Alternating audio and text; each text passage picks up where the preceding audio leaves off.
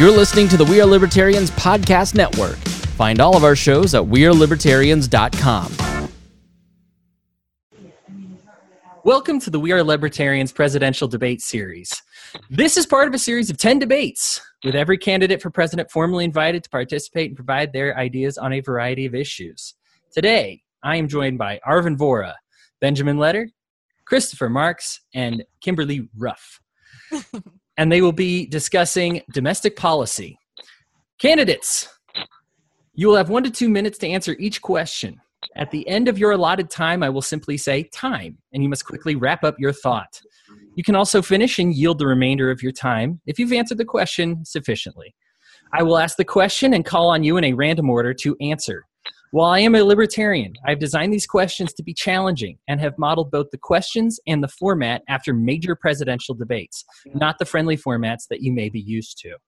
My audience is tasked with evaluating the quality of your responses. I will be judging you based on how prepared you are for these challenges, how well you understand the questions that I set before you, how well you manage your time, and how compelling your answers are to make all Americans, not just libertarians, vote for you and be on board with your cause. At the end, you will be given 3 minutes to issue a closing statement, which you may use to summarize your feelings on domestic policy, challenge an opponent's response to a question, and or address an issue that did not get brought up during the debate. Keep in mind, immigration, economy, science, energy, and education, while they are domestic policies, will be discussed in their own detailed separate debates. Candidates, here we go. You will have 2 minutes to answer the following.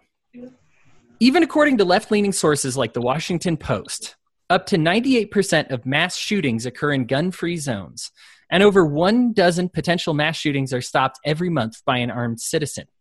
However, citizens of countries like Japan and the United Kingdom, with stricter gun regulations, are 25 times less likely to be murdered by any source. With up to 80% of the American population favoring some type of gun control, how do you hope to persuade citizens that favor the Second Amendment and believe it will lead to less violence instead of more? Benjamin, we will start with you. I really don't know about that statistic about 80% of Americans being in favor of some type of gun control. What I do know is that the right to bear arms is not only is it ingrained in the Constitution, but it is one of the most natural things that a person can do. It is a natural feeling to want to be able to protect yourself. When you feel threatened, it is natural to grab something to protect yourself. I think we've gone too far in this country with gun control. We've been pushing gun control. I've heard about gun control my entire life. I've seen gun control legislation get passed, and I've seen nothing come of it, no results. It hasn't yielded any results. So I think that this is an issue we should back away from or rethink. The 1968 Gun Control Act, for instance, has been pretty predatory in how it strips people of its rights. People that are convicted of felonies, they cannot possess a firearm or purchase a firearm to protect themselves. Oftentimes, they get out of prison and they find themselves defenseless in rough neighborhoods. And I think that just sets up more conflict, and that's why we see it in the news more and more every day. I think people should embrace their right to bear arms and to protect themselves so that we have less victims or potential victims out there in society. I think I'll yield my time there, Hody. I'm pretty sure I'm at 2 minutes. You're good. Christopher, that question goes to you.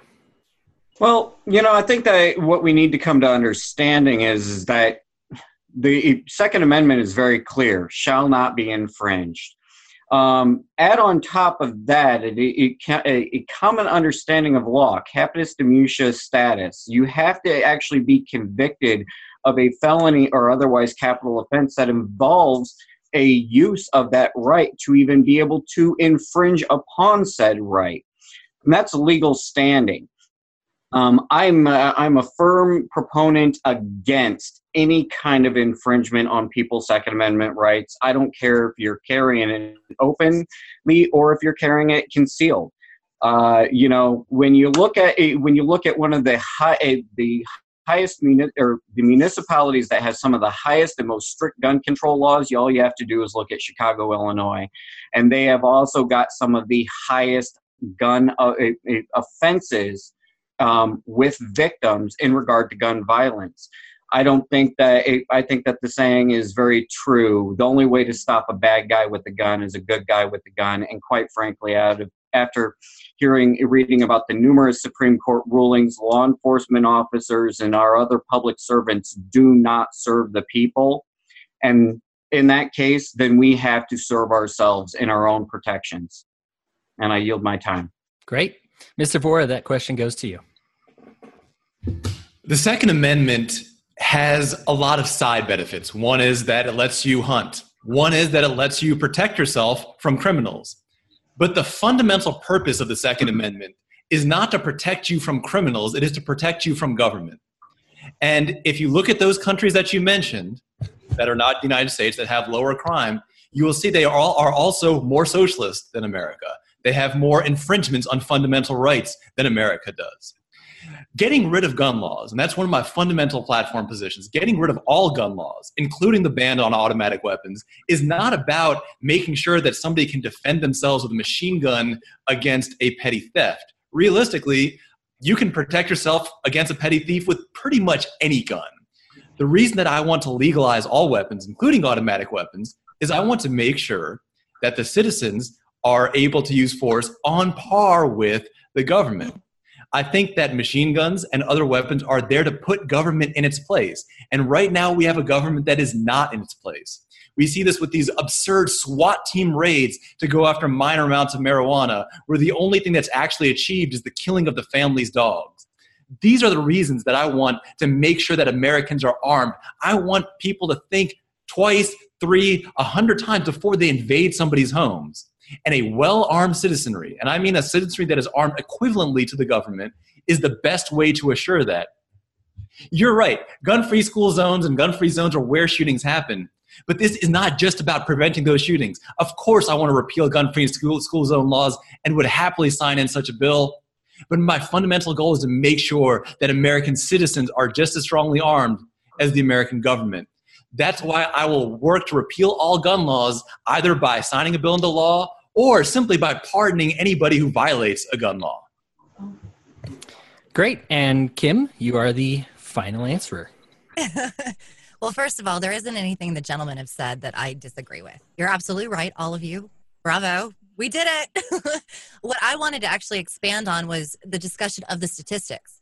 You had talked about how in certain countries where they have less gun rights, they have less probability of having violent crime deaths caused by anything. But what you are neglecting to look at is a whole host of other circumstances, including economic opportunity. In political science, they have a concept called the frustration aggression hypothesis. And basically what that posits is that in a society that is stripped of opportunity, such as economic opportunity, which is caused by the free market, or a tyrannical government that ends up stifling your civil liberties or your social liberties, people are more likely to become frustrated. And that frustration is going to funnel into aggression. That's where the violence comes from. Most of these crimes, particularly if you look at respect to, black on black violence with, the Bloods versus the Crips and the inner city gangs, a lot of that has to do with the fact that they've been completely denied opportunities. Government has put them in these little enclaves, in these cages, and they've robbed them of the chance to upwardly mobilize. And in so doing, without recognizing why, they aggress against their neighbors. If you ended up having less tyranny and you had greater economic opportunity because you had a free market system, you would have less probability of violent crimes, period. And yes, absolutely, Arvin is spot on. The whole reason why our founding fathers had the Second Amendment in the first place was not so that we could go hunting with a musket. It was to ensure that we were stalwart defenders of liberty and that our government never ran roughshod over us. So good job, guys. All right. A follow-up to that question, you will have 1 minute to answer this question. The reason that number is 80%, and Benjamin, you were correct to notice that that seems a little bit high, is because people tend to disagree that Americans should have access to things like grenade launchers, long-range sniper rifles, nuclear missiles, and bombs. What line do you draw as president for the Second Amendment? And that will immediately go back to Miss Kimberly Ruff. Okay. I love this one. As Arvin very clearly stated, and I absolutely agree, I think that we should have access to the means of self-defense that are commensurate to whatever we vest in the state. And if you have grave discomfort with your neighbor having a nuclear weapon, which is absurd because they will destroy themselves in the process of detonating it, then you should also have grave discomfort with the state having access to that. I don't know why we think somehow a group of elitist politicians are going to make better, healthier decisions than our neighbors are. And we permit them this uncontrollable amount of access to force, a monopoly on force indeed. And yet we say, but my neighbor, we're always worried about my neighbor. Well, your neighbor is probably a little more responsible because they got skin in the game. So I think that would be where you draw the line. Where is your discomfort? If it makes you uncomfortable to think of your neighbor having a Bradley tank, why is it okay for your government to have that? That would be what I'd have to say. And time. Arvin, that question goes to you. So far in history, the only organization that's ever used a nuclear weapon has been the U.S. government. And yet the U.S. government believes that it should be the one controlling access to nuclear weapons, not just for individuals, but for all other sovereign nations. The simple fact is we need to ask this question. What amount of force would be required to prevent the government from robbing you through taxation to fund something immoral? I don't know what that exact amount of force is, and I think that amount of force is up to each person to figure out. Is it a nuke? Probably not. Is it a battleship or an aircraft carrier? I doubt it. I mean, if a private citizen wants to spend all their money to build a gigantic battleship or aircraft carrier, I suppose that's their right. It's just a strange way to spend your money. However, when it comes to the actual decisions at the forefront of the debate right now, it's mostly about automatic weapons. And automatic weapons absolutely should be completely legalized and even I would encourage people to own them because they are the most relevant weapon to what you actually face from the state. And Benjamin, that question goes to you. Well, I'm personally a big proponent of concepts like the militia. I think the militia has been given a bad name. But you look at like the volunteer fire department, they don't have the same bad name and they're virtually the same concept. During Hurricane Harvey, we saw the largest militia operation that I think I've seen in my lifetime. And the consensus there was that was a good thing. Automatic weapons have been around for over 100 years. They're entering into, they're antiques now. I'm concerned with other devices as well. For instance, signal jamming equipment. That we live in an era where people can just fly a drone. Time. And Christopher, that question will go to you. Yep. The Constitution says shall not be infringed. There's no exceptions. So I yield my time. Okay. All right. Moving on to the next question. You will have 2 minutes to answer the following. Everyone is aware that politicians gerrymander districts to their own benefit, but attempts to solve the problem have failed. Famously, the you know it when you see it prosecution of the status quo failed in the courts. Lines drawn by independent commissions have seen very little improvement and make the process even more expensive than it already is. What ideas or solutions do you have to solve this problem? Kimberly Ruff, that question goes to you. Well, before I begin, I want to make something perfectly clear. This is completely out of the purview of the position I'm running for. There's not anything I can do about it. That being said, I think that probably the best thing I could suggest would be for a community, based on the allocation that's given to each state, would have to decide to apportion it out and then determine. Unfortunately, with gerrymandering, it's such a ridiculous system that it benefits at times certain people and then it harms at times certain people. I don't know that there's one clear, true pathway to making it better. So, but again, like I said, this does not pertain to the position I'm running for. So it's not really something I can do much about. And I yield my time. Okay. Mr. Christopher Marks, it is up to you. I'm actually in agreement with Kim there. The position at the executive office doesn't have any control over this. However, I think as a nation, especially for somebody that's coming from an IT background, I think probably the biggest problem with that comes from gerrymandering comes from the fact that we are a representative republic. I think that within today's current technological advancements, we have the capability of allotting everybody an individual ID and allowing every individual to vote on something through the use of technology. And then we don't have to actually have a representative republic, and then we would be able to get rid of a lot of people from office. Hashtag budget cuts, Marks 2020. Shameless. I yield my time. Okay. Mr. Vohra, that question goes to you. I don't entirely agree that the president can't influence gerrymandering at all. And the reason is that if you think about what causes gerrymandering is caused by the same thing that causes people trying to bribe government officials through whether donation to their campaigns or special events or whatever. And that is the fact that government has the ability to give special favors. And if a government can give special favors, then people will try to bribe government to get those special favors, bribe individual politicians to get those special favors, and yes, they'll try to gerrymander so that they can be the ones who can control those special favors. As president, I'm going to make it impossible for government to give any special favors. I'm going to be firing most of the federal government, maybe all of it. I'm going to be cutting income taxes to zero, either by signing a bill into law, just pardoning people who don't pay income taxes. I'm going to be making government so small that it will not be able to give any special favors to anyone. So there would simply be no point in gerrymandering a federal district. I hope to use that as an example for the state level, for state governments to also scale back so that even state governments and local governments cannot give any special favors to any person at all under any circumstance.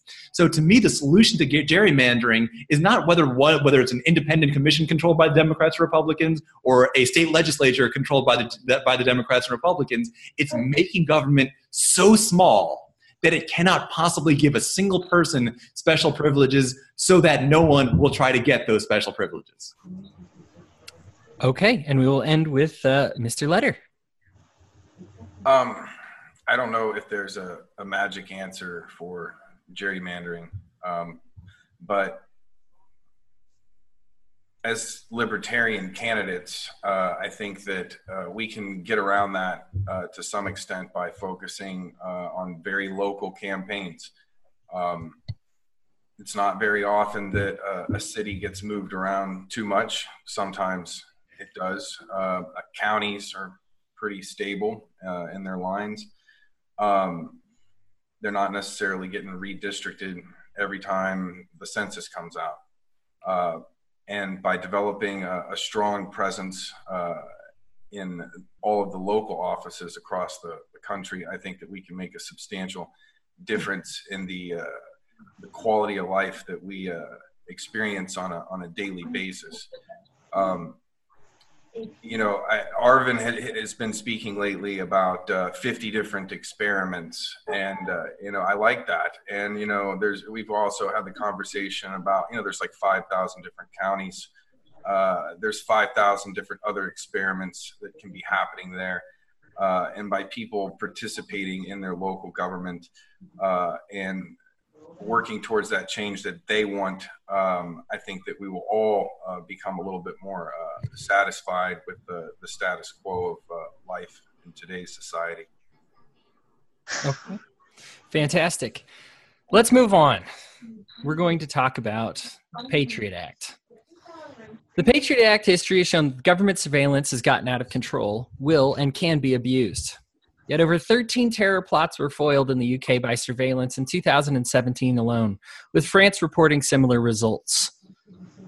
Cars and lots that are being recorded are far less likely to get broken into. Most Americans express agreement with the phrase, "If you have nothing to hide, why are you worried?" What stands will you take on surveillance, and how you will explain this position in a way that makes the American people feel safe? Mr. Letter, that question goes to you. I don't know about everyone else, but I don't feel safer because of all this surveillance. I talk about it all the time with the people I grew up with, about how our generation was like the last generation that could walk around at night and expect not to be on a night vision camera somewhere. We're just now experiencing what it's like to live in this modern surveillance society, and I don't think the full ramifications have truly set in. A camera can be used to frame somebody just as quickly as it can be used to exonerate somebody.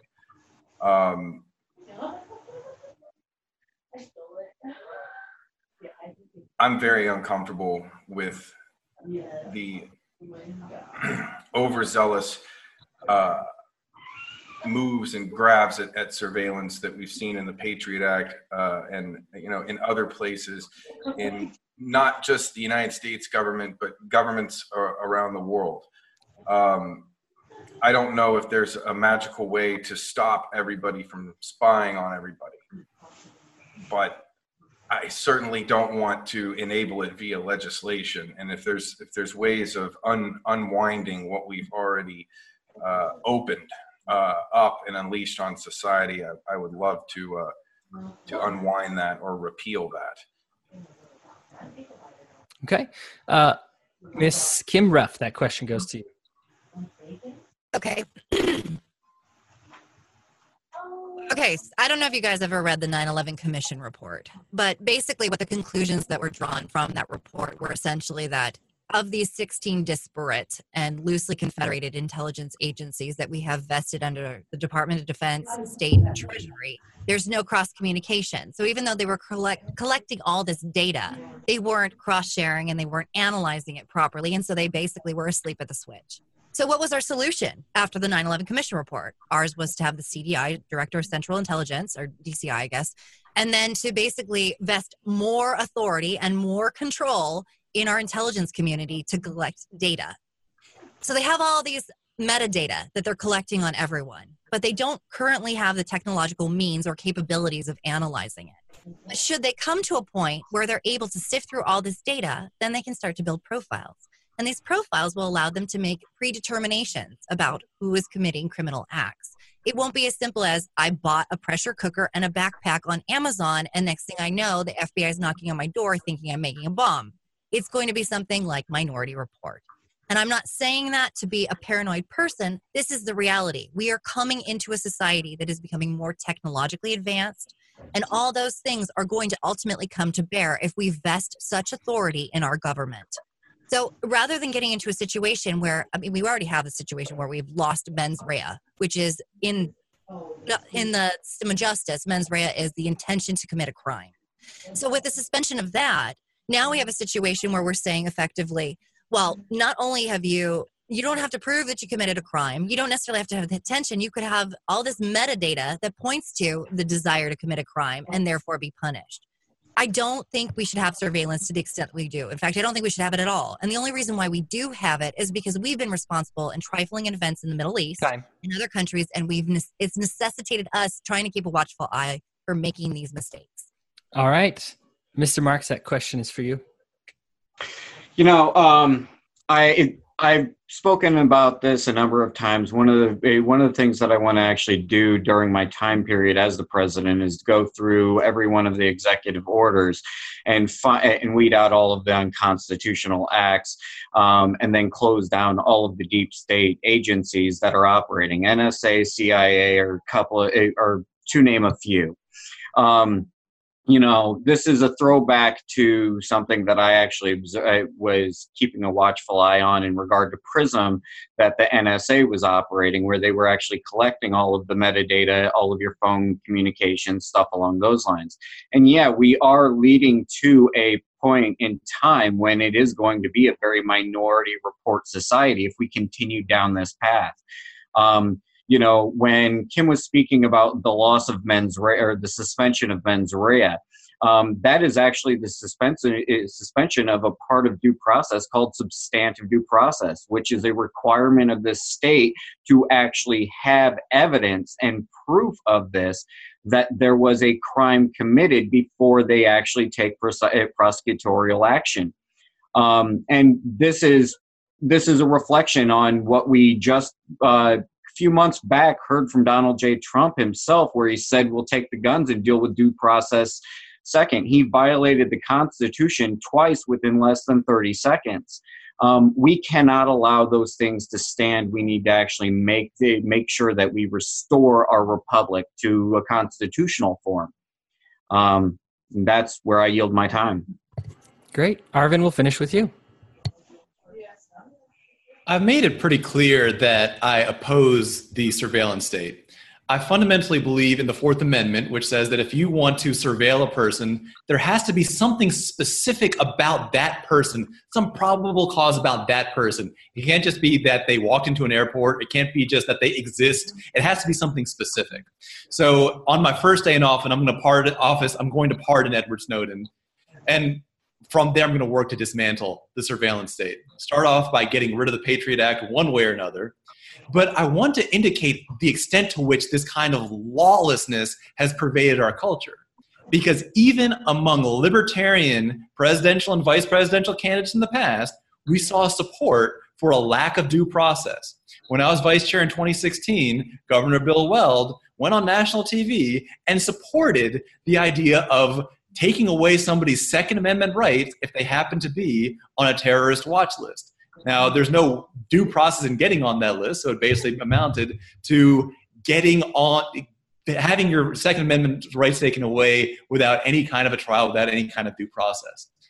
That kind of culture has pervaded that deeply. It's pervaded into the libertarian movement, even to the very top of the libertarian movement. And in 2016, when I was asked if I agreed, I said, no, that's not what libertarians believe, and I put forth the libertarian position.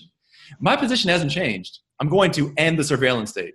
I'm going to downsize the 17 redundant spy agencies into 1 or 0. I'm going to lay most of those people off. I'm going to end that kind of warrantless wiretapping that's enabled by the Patriot Act. And what we've seen with the Patriot Act so far is that for everything even vaguely related to possibly connecting to terrorism, it is used 100 times as often for something like drugs or prostitution. This is simply an excuse, terrorism is the excuse that they're using to violate our dignity and privacy in all areas of life, and I will end it. Time. Okay, thank you. Candidates, you will have 2 minutes to answer the following. The drug war is growing in unpopularity, with 57% of Americans stating they favor legalizing most, if not all, drugs and reducing sentences for those jailed over these laws.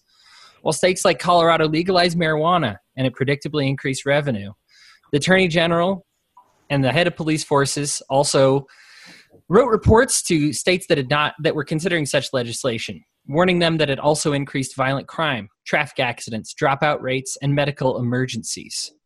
Do you feel the need to put anything in place so that people who don't use recreational drugs aren't paying for the medical issues, violence, and educational failures of those who do decide to use them? We'll start with you, Benjamin.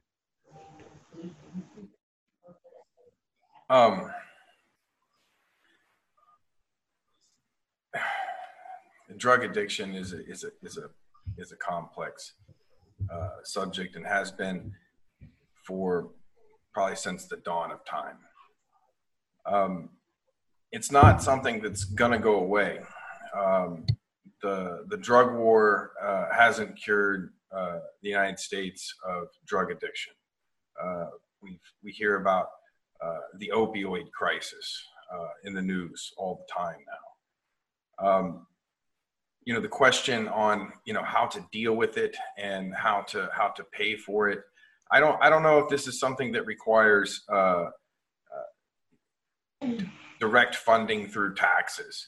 I think there's plenty of private companies out there that offer chemical dependency counseling, and that if we just allow that market to flourish, that it will be there, and that when people need counseling, they can seek the counseling at one of these facilities or through one of these counselors, and work out some type of payment arrangement through them. I think that's probably the best way to deal with the problem that's not just going to go away. Okay. Chris, that question is for you next. Bayer Pharmaceuticals used to push heroin. When heroin got scheduled as a drug, it modified the chemical composition just slightly and created OxyContin. Both of these are an opioid. Now we have an opioid epidemic. Children across this nation are diagnosed with ADHD. They're prescribed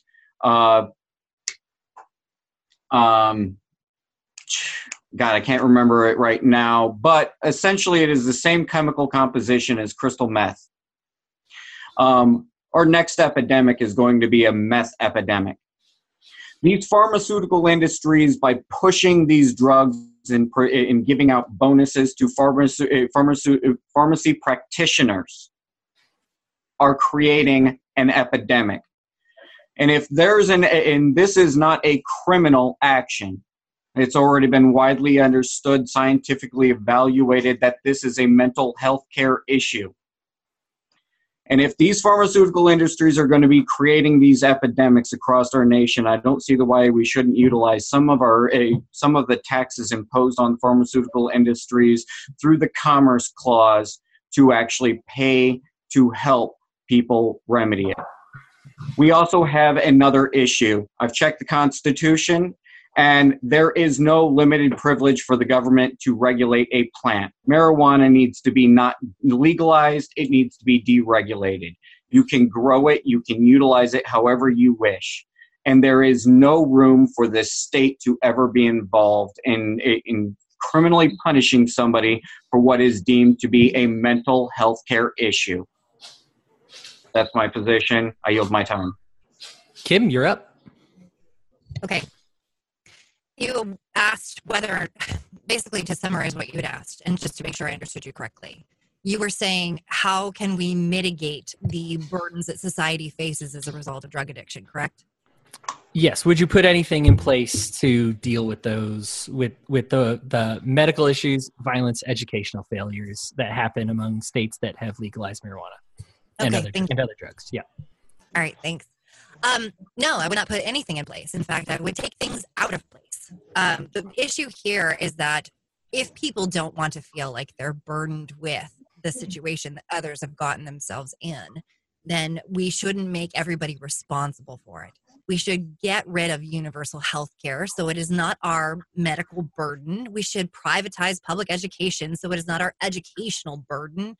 We should end up getting rid of the welfare state so it is not our financial burden in that respect. And then it's incumbent upon families, private charities, a community that is concerned about these issues to reach out and bridge the gap. That's up to them. I mean, I'm no social Darwinist. I don't firmly believe that an alcoholic in this gutter is exactly where he should be. I think it's incumbent upon communities, local communities, neighborhoods, families to reach out and help people who have an addiction.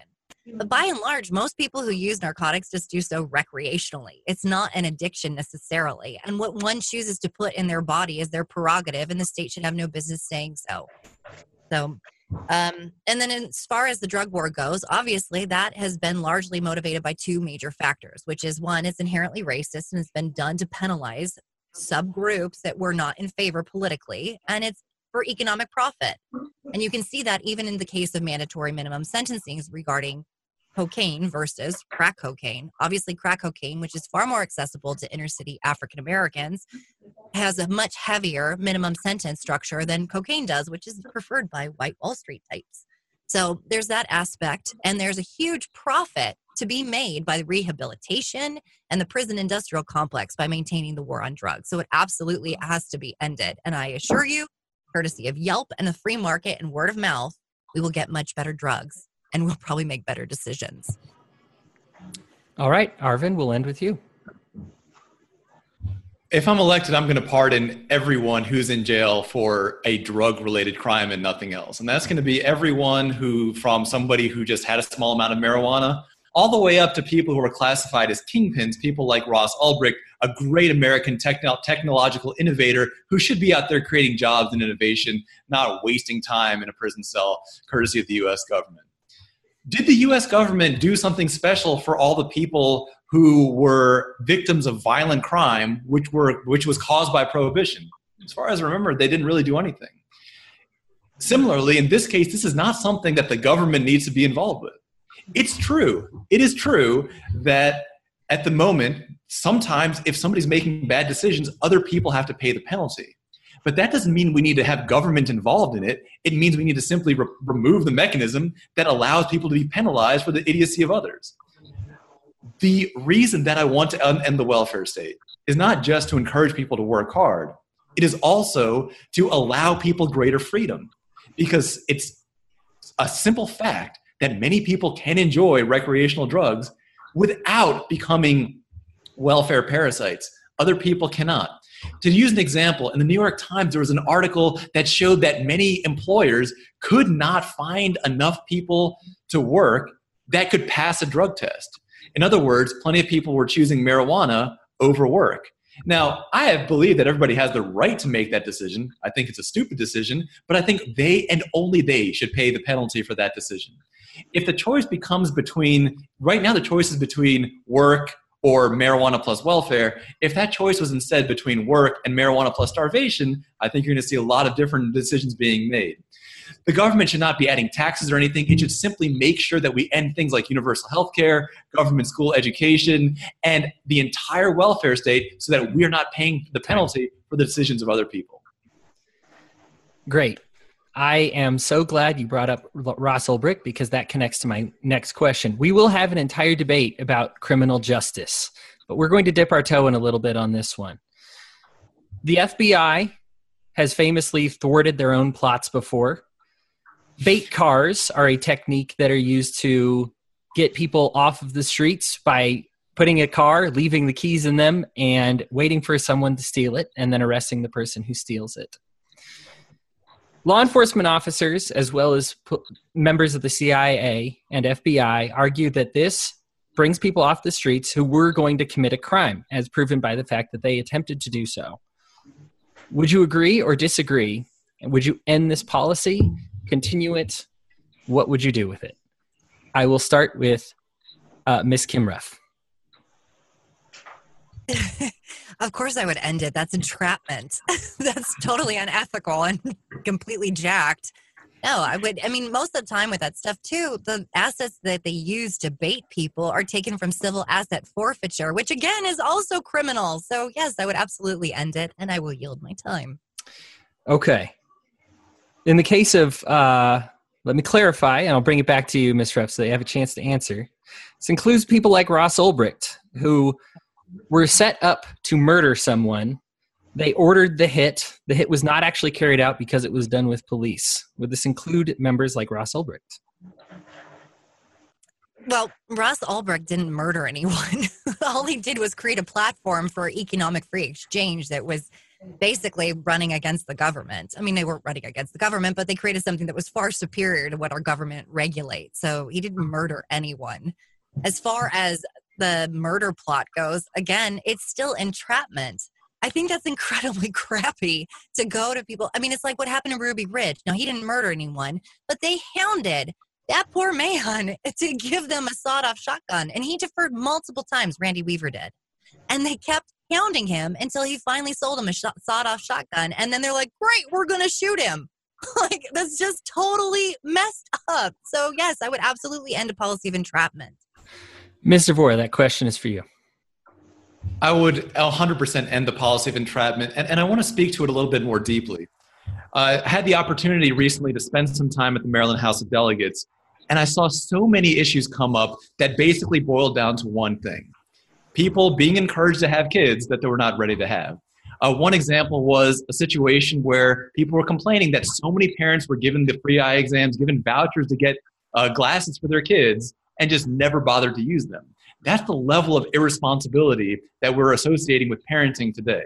And ending the welfare state entirely is going to make that kind of criminal creating parenting impossible. And to me, ending the welfare state means ending all welfare, ending government schools, and ending any other thing that allows people to have kids that they are clearly financially and psychologically not ready to deal with. When it comes to entrapment, that's addressing the wrong side of it. Would I get rid of it? Yeah, absolutely. It's immoral. It's ridiculous. Now, when it comes to entrapment for something bigger, let me give an example. Suppose you lock somebody in a cage, beat them senseless, sexually abuse them, and then let them out in the streets in a way that encourages them to commit some kind of assault. Yeah, they're probably going to do it, but it is something to do. Like, you had something to do with that.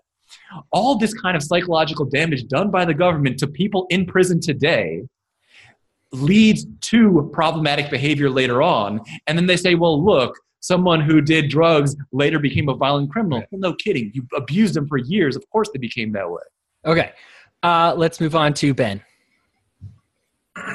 Well, bait cars. This is not the worst thing that we see the police doing in this country, or the worst problem that we have. I can see certain, scenarios to where if you had a lot of cars getting stolen in a neighborhood and you wanted to drop a bait car in there to try to figure out who was doing it, that seems like an effective way of figuring that out.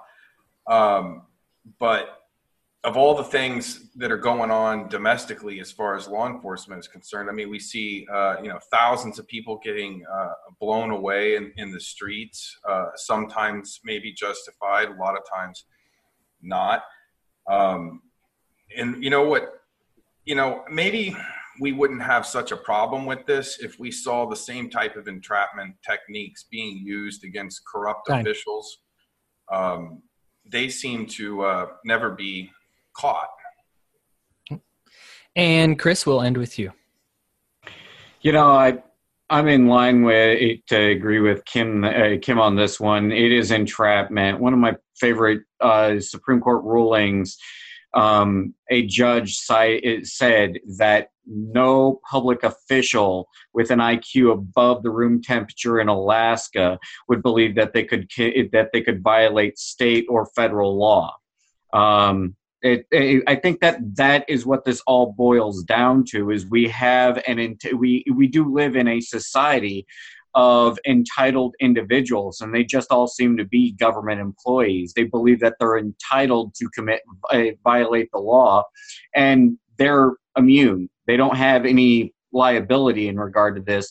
And I think that it's high time that we start tasking our public officials to actually serve and protect the people's interests. And that means that we have to actually task them with serving and protecting us against government corruption. And that's it. That I yield my time. Okay. Next question. You'll have 1 minute to answer the following question. Career politicians are seen as liabilities for liberty-loving Americans, but the concept of term limits always fizzles out during the legislative and judicial process.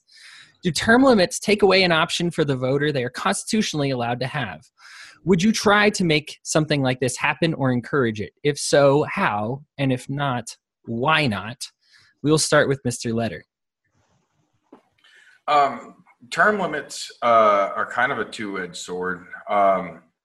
I've heard arguments on both sides. So, one concern that there is with term limits is like when we see with the president every 2 years at the end of their term, they do all the wild or crazy stuff that they didn't want to do earlier on. They do it at the very end of their term. So not having term limits has a way of keeping people accountable and not doing that. And then also, term limits would prevent people like, Ron Paul and other, people that we've looked up to in the liberty movement from making the impact that they made, because the impact that they made was over the course of multiple terms. So I think more conversation needs to be had on if that actually has a value or not. Mr. Marks. Yeah, I'm actually fully in support of term limits. I like that the president has 2 terms that they can serve. I think that Congress, the legislative branch itself, should have a maximum limit of, or a maximum of maybe 3 terms. That gives them enough time in office to actually get some footing in there, to form the necessary relationships with the other legislators to actually effectively propose and write the legislation that needs to be. But I also think that we need to have term limits, especially on the judicial branch. I see that the judicial branch as being one of the most corrupt 8 branches of government in this nation. And I think that it's because we have a bunch of attorneys that are formed a good old boys club, and they think that they can get away with whatever they want to get away with. And we need to put a stop to that. Mr. Vora. I want to imagine 2 different situations. One situation is, let's say we got rid of term limits that existed, and that we're now in Gary Johnson's 6th or 7th term. He has dropped the state budget from a couple billion to, say, $500. There's basically no regulations. Government schools have been defunded as he's gotten more comfortable and then probably a little bit more radical. That's what would happen if we didn't have the term limits. The other states around them would have to compete with New Mexico, lowering their taxes, lowering their regulations. And today, America would be freer if Gary Johnson had not been term limited. On the other hand, if Ron Paul had been term limited, what you would hear from a friend is you might meet some old timer that says, I once saw this Texan speak. He was cool. I don't remember his name, Rob something or other. The simple fact is this: there's a shortage of people who have character and backbone. That's people like Gary Johnson and Ron Paul. Term limits are going to get rid of them. There is no limit to the number of people that are happy to be the lackeys of the military welfare complex or teachers' unions. There'll always be more of those. I think term limits are a bad idea, and I oppose them. And we'll end with you, Ms. Ruff. Okay, well, let me preface this by saying, outside of a bully pulpit, there's not much I can do about it. It requires a constitutional amendment, and that's not something I can do. But yes, like Ben pointed out, there are good arguments on both sides of it. Somebody who's great, liberty-minded, yeah, of course, we want them in perpetuity. Please never die. And then somebody who's terrible, we want to get rid of them. But the reality is that incumbents are typically re-elected 70% of the time. And it has precious little to do with their track record. You could have an incredibly terrible politician, and just because of the mere fact that they have name recognition, people still re-up on them. So there is a problem inherent in having in perpetuity, or as long as you keep getting elected. Additionally, as we've come to see with the election cycles, people start campaigning midway through their term. They do 2 years in the House, and then the last 2 years they're campaigning again for re-election, and they're not actually actively proposing legislation or voting on anything. So if you did have term limits, that's it. All right. You'll have 1 minute to answer the following question. Net neutrality forced internet providers to provide equal bandwidths and speeds over all of their domains. While critics were wrong when we noticed that the end of net neutrality brought in faster internet speeds instead of slower ones, most people are still against forcing a company to behave in this certain way. Every internet provider without net neutrality lobbies politicians for additional licensing and regulations that create biases that are arguably worse than those under net neutrality. Would you favor a system to replace net neutrality, or do something that would help the internet age to be more open market? How would you approach it, and what would you do or encourage? We'll start with you, Kim Ruff. A lot of the companies that are currently beneficiaries of these major, that have a stronghold in certain areas is largely because they purchased or basically were grandfathered into cable companies. So they took on all those lines, and then no other competing company was able to run fiber optics or cable to offer an alternate ISP.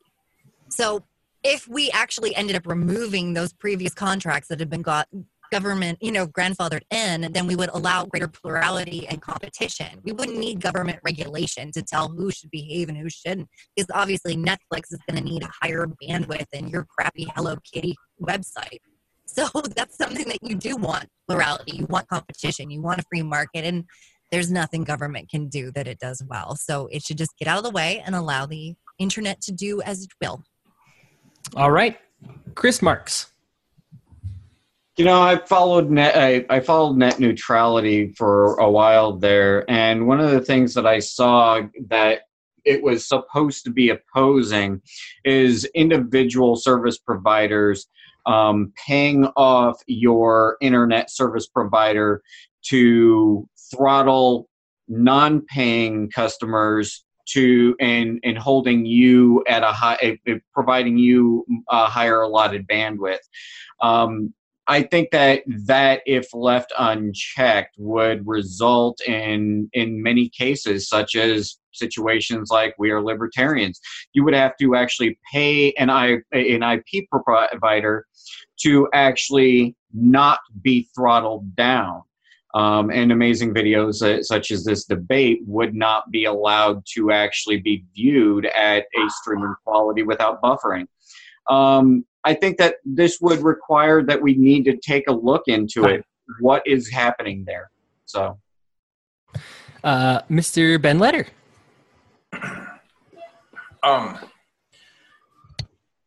The FCC is one of the creepiest agencies in the game here.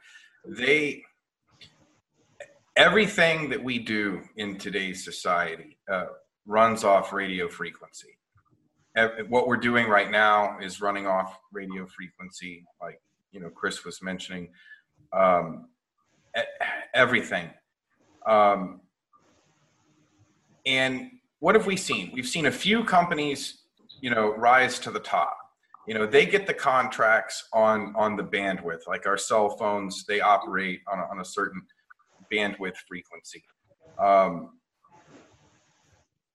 don't know if net neutrality was this great answer that people said it was going to be, and I don't know if removing it is really much better. I don't know about you guys, but I haven't noticed much difference either way in my internet experience. Time. Sorry. No. Oh, you're okay. You can wrap it up. We'll end with you, Arvin Vora. Just like successful companies can buy better real estate, I think it's perfectly legitimate for successful internet companies to buy better internet real estate and get better bandwidth, etc. What I want to see changed is a lot of the welfare built into a lot of internet laws, where if you look at your internet bill, in addition to paying for your own internet, you're also paying for internet for rural communities and all kinds of other things. And if you live in a rural community, by all means, pay for that internet. But if you don't, why is it your problem to pay for it? You pay more to live in a city. You should be able to also get the benefits of living there without having to subsidize somebody else's choice to live where it's cheaper. So in addition to getting rid of any kind of net neutrality, I think the answer is to get government entirely out of regulating the internet at all. Get rid of all of it, all special privileges, all regulation, everything. And I also want to see a complete removal of all welfare from internet. You pay for what you use, and you shouldn't be forced to pay for anything else. Great. You'll have 2 minutes to answer the following question. Abortion has always been a difficult balance between a person's right to live and a person's right to decide what is right for their own body. In a slew of scandals over the past decade, a combination of testimonies, documents, and videos, and pictures have detailed thousands of live birth, slow deaths, to illegal organ harvesting, to graphic footage of little clenching fingers seizing after a failure. With the alternative being the government telling people what they can or can't do with their bodies, is this simply a reality we must live with? That question's for you, Arvin. My view on abortion is very similar to my view on drugs. I don't support drugs. I don't encourage anybody to use drugs, and I spend a lot of time discouraging people from using drugs. I think that using drugs is morally wrong. And that makes me sometimes unpopular in libertarian circles, but I will say this, I don't think the government should be involved in it, because the cost of government involvement is so much higher and so much more disgusting than just the drug use themselves, or the drug use itself. Similarly, I oppose abortion. I think it is morally wrong. I don't think it's something that should be done.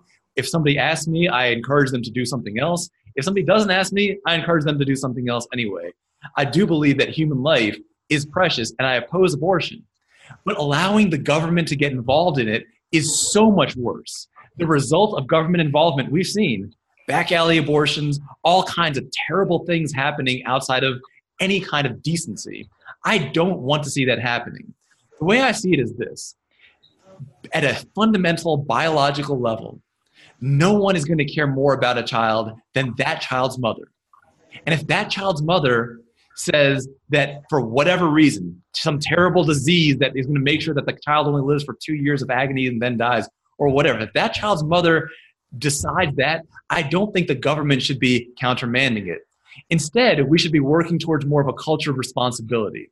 The culture should say, listen, have kids when you're ready to. Have sex when you're ready to procreate. Don't just have unprotected sex willy-nilly without any regard for the consequence.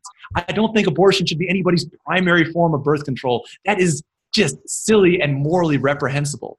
I want to see a lot fewer abortions in America. And I believe the way to do that is a culture of responsibility, not by having the government turn it into a disgusting black market for abortions, which we've already seen the consequences of in America, and I don't want to repeat that failed mistake.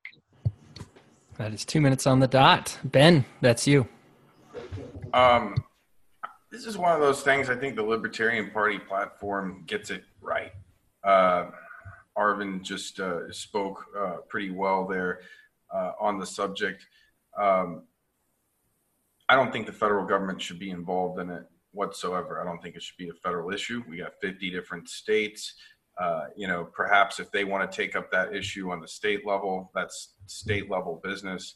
I don't think the federal government should be involved in this issue and a whole lot of other issues for that matter.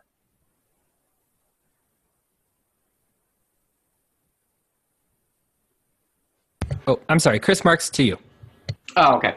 I've actually had this conversation with a number of people. I'll explain. My personal view is I can't have an abortion.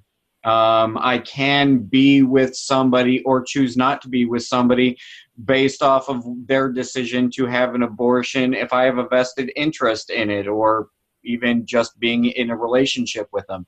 So if a woman has an abortion and it's our child that she has an abortion, I can't do anything about that. It's her body, it's her choice, it's her right. I have the right and the choice to whether or not to be with her or not. The government doesn't have the limited privilege to be involved in the reproductive rights of the people. I don't believe that to be the case at the federal level nor at the state level. Merely, I think, yes, we need to take personal responsibility. We need to take into understanding that, if you are not ready to have a child, then maybe you should take certain steps to not do that. But that is, again, a moral decision. It's an ethical decision, and it's not one that the federal government nor the state government should be involved in. Okay. Kim Ruff, 2 minutes. Hi, I'm a woman. No, Arvin did a beautiful job. I mean, really, there's not a whole heck of a lot I could add to it. He's absolutely right on the money. It is something that, like himself, I find personally morally reprehensible. My daughter was a surprise, but because I have personal moral objections to abortion, personal responsibility dictates carry to term, take care of her. She is my duty. And that's the way that I view things. But in the same token, I don't think it's my job to put my moral beliefs onto anybody via the instrument of government. And for that reason, I do think that we should encourage and aid each other. Maybe we could create sponsorship programs that are completely independent of government, where if it is truly important to you to see somebody carry a life to term, maybe you can help them by, caring for them or whatever. There's community-based things that you can do without turning to a monopoly on force to compel other people to action. And like Arvin pointed out, when you do that, you create a black market, and the ramifications of that are far, far, far worse. So, yeah, he did a great job. Okay. You have 2 minutes to answer the following question. Affirmative action forces colleges and employers to diversify. Women and minorities are wildly underrepresented among certain industries, especially engineering, tech, and piloting. Studies by the ACLU, Huffington Post, and others have shown that colleges and workplaces that diversify, even by mandated force, outperform those that do not. It is argued that affirmative action forces a legal change when social biases and prejudices hold us back. Do you agree? If so, why? If you disagree, how would you assure minorities that this discrimination is only temporary? Mr. Letter. I keep hearing in the news that there's all this racism going on, but frankly, I think it's largely overstated. I grew up and went to school in a very diverse school. I didn't, it just, I mean, you hear about what was going on in the 1800s, but things are different today. I don't know if we need federal legislation mandating who gets into what college based upon some type of criteria, or who gets a job based upon some type of criteria. I think the most qualified individual should get the job, and I think that the most qualified individual will get the job, no matter what their racial makeup or whatever have you there. Employers want to make money, and they hire people that are good at their jobs, regardless of what they look like. Okay. Mr. Marks. I think that in a free market society, we need to understand that any kind of government regulation that would impart a duty or a responsibility for an employer to go one way or another in regard to their selection of their potential employee is completely out of line to a capitalistic view. We need to, we as a society, and I don't think that there's anything that should be legislated to actually re-guide the understanding of our society. But I am firmly underneath the belief that the employee has the responsibility of knowing their worth. When I go into an interview, I close it up with, I look forward to hearing back from you. I will go, when I accept a contract, I stick with that contract and I stay the contract. And I'm generally juggling numerous possible employers. I don't view that the employer is doing me any favors by giving me a job. They're hiring me because I am a qualified, highly educated, highly skilled individual. I'm doing my employer a favor by being their employee. And I think that we need that to instill that in our society. You're doing the employer a favor by working for them, and make sure that you value yourself to work hard to make that employer respect what you're doing for them. Now, I don't think that needs to be something that we legislate, but we need women, we need minorities, we need all of these people to understand that they're hard workers, because quite frankly, in the time period that I've met individuals, some of the hardest working individuals I've ever met were illegal immigrants, honestly. 2 minutes on the button. Arvin. From a moral level, affirmative action is wrong. You're using force to make somebody make a decision. It's racist. It has those problems. But the worst thing about it is that it just is ineffective for what it's trying to do. The goal of affirmative action is to change cultural perception so that we get rid of this level of racism. And I think the way that we should do it is what has already worked, much to the chagrin of a lot of racists, what has already worked in athletics. In athletics, there is no affirmative action. Whoever's the best gets to play. And what that's done is the old belief that no one could possibly athletically ever compete with whites has been thrown out the window, and we realize that people of all races can compete in the world of professional sports. We need to have Jackie Robinsons, not just in baseball, but in every industry, in tech, in medicine, in everything. We need to go back to the fact and remember things like, for example, that the first open heart surgery was performed not by a white person, but by an African-American doctor. These are the people who should be changing cultural perception. If we get rid of all racial preference, and I do mean every last drop of it, no one's ever going to be able to say again, oh yeah, he just got into Harvard because of his race. Oh, he just got that job because of his race. Every single successful minority in a world without affirmative action would be living proof that racism is just simply scientifically wrong, that it is backwards, and that it is stupid. I want to end affirmative action not because I hate minorities. I'm a minority. I want to end affirmative action because I know that's the way to actually change cultural perception. We can do in every part of life what we have successfully done in sports, which is to completely eradicate racism. Make there be no excuse, no way that someone could say, well, it's just because of their race. If I'm elected, I'm going to do everything I can to get rid of all types of affirmative action, both at the federal level and for federal contractors. Kim? I agree wholeheartedly with Arvin. But to dovetail into the points that he had made, one of the things about it, too, is that as somebody who's a member of a protected class, I find it frankly offensive.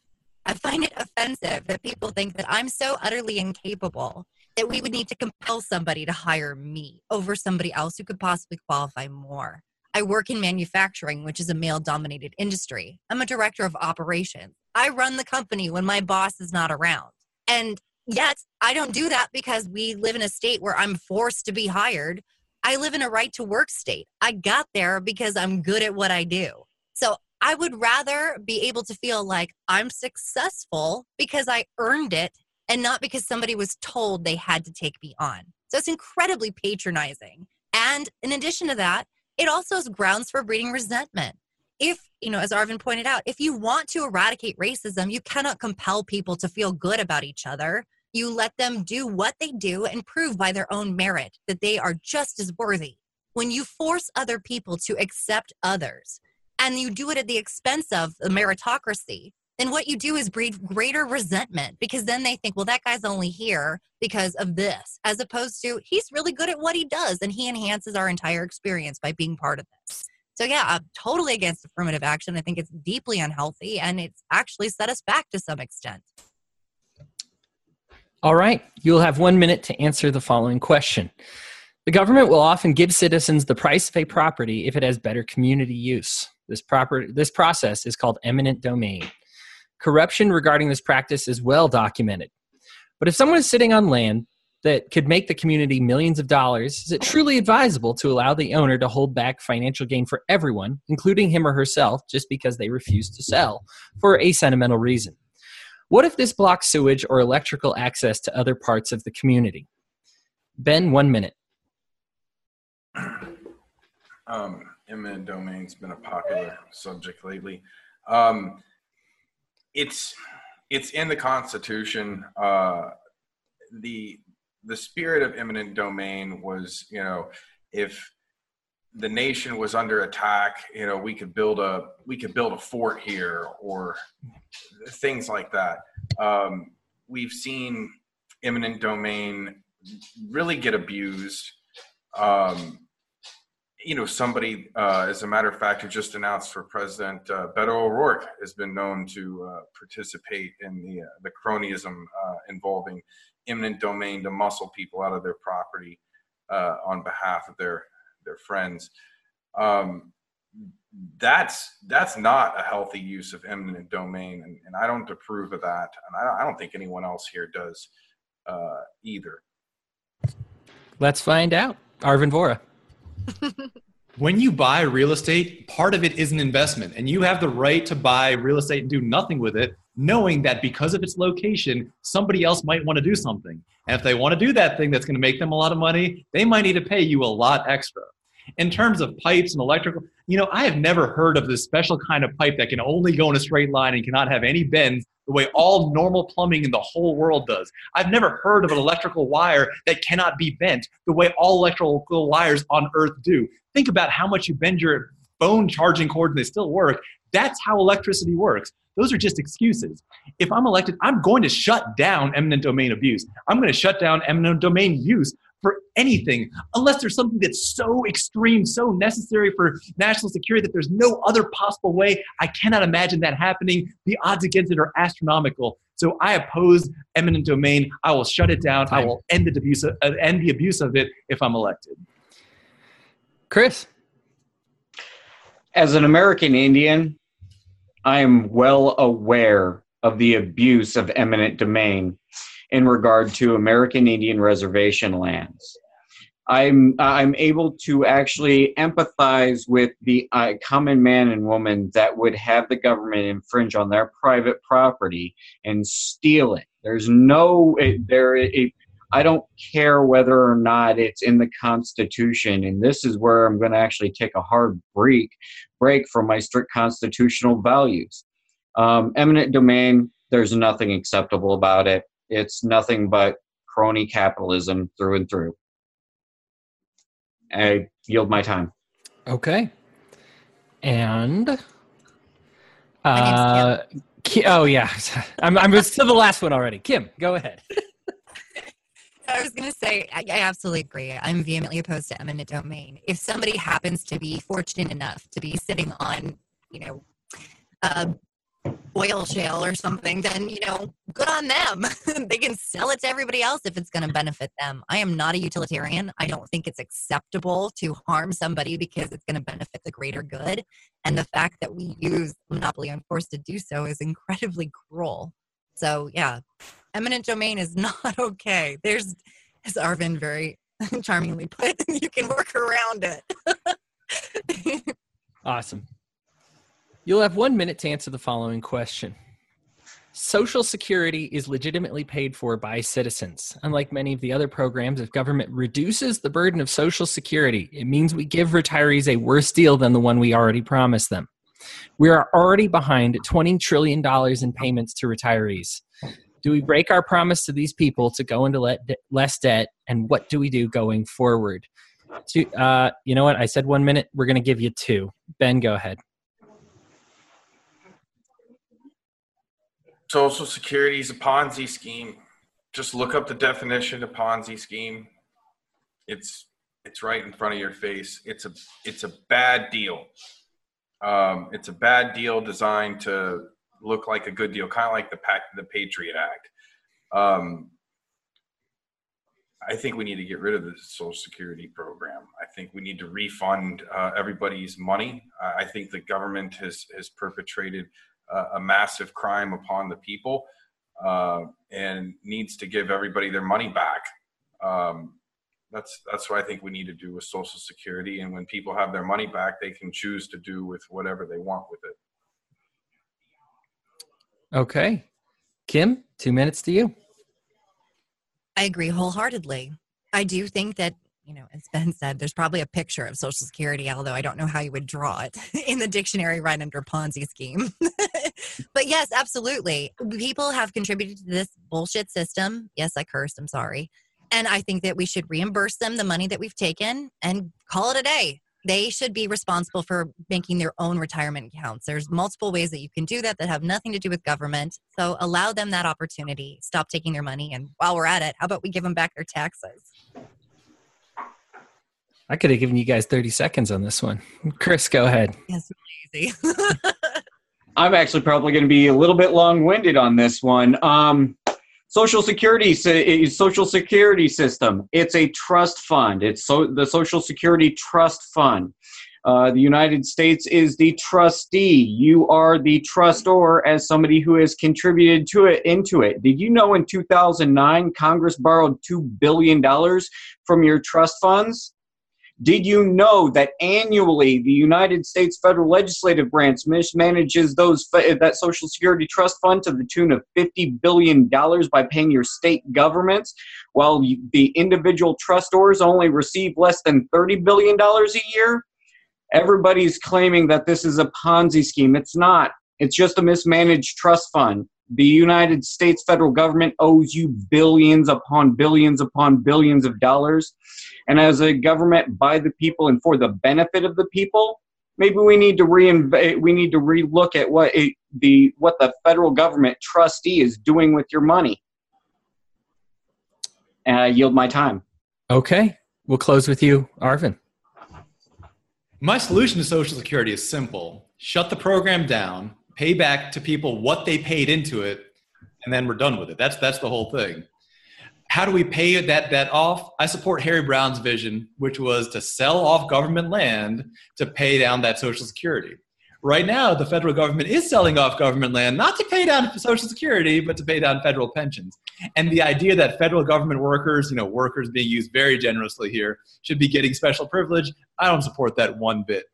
I used to be an actuary, and I can tell you how you would predict that somebody is going to turn 65.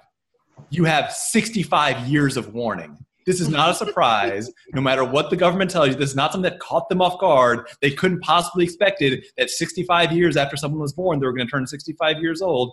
It is, as Chris said, pure mismanagement.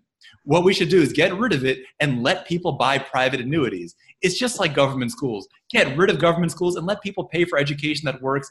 Get rid of government mismanaged retirement and let people buy retirement that actually works. One final thing I want to add to that, there are people who come to America when they're 80, never paid a dime into it, and get supplemental security income or other things that are basically funded by the same system. That's an absolute travesty. If you've never paid into it, you don't deserve 1 cent. And I'll shut that down too. Okay. We're going to get into the listener questions now. I open this up to the listeners of the program, and people who listen to you do your interviews with us. And they had the following questions to ask you. This question was submitted by Julio Alejandro Freeman X, and you'll have 1 minute to answer it. We have an entire debate dedicated to immigration, but let's just wade the waters into it just a little bit for 1 minute here. What does the libertarian position accommodate identitarians, nativists, and xenophobes? Should we draw a line? There are already so few libertarians in number. Do we risk fracturing a party by taking hardline positions when even prominent libertarians, especially paleo-libertarians, have been a big part in building the party into what it is today? And we will start with Ms. Ruff. I'm sorry, I'm not fully understanding the question. The first part about identitarians, xenophobes, and could you please repeat that? Of course. Does the libertarian position accommodate identitarians, nativists, and xenophobes? Should we draw a line? Basically asking the paleos, those who pro-wall, immigrants, those who think that maybe manifest destiny individuals, should we encourage them to be part of the liberty movement? Should we discourage them? Do we need to draw a line? What should we do with them today? And 1 minute. Well, if they're hell-bent on building a wall, they're perfectly welcome to do so around their personal property. If they have issue with the fact that there are government services or programs that they are paying into that are being used to fund people they prefer it not to fund, then they have issues with welfare or public education or universal health care, and those are things that need to be attacked rather than people who come to the country. Additionally, I think that all public land should be privatized, and it would be incumbent upon the people who own the property to make the determination whether or not they wanted somebody on it. But as far as trying to restrict the movement of people, if private property is the way that rules, and ideally it would in an anarcho-capitalist society, then nobody really has a right to the free movement. You have to ask for permission, and if somebody says no dice, it's not going to happen.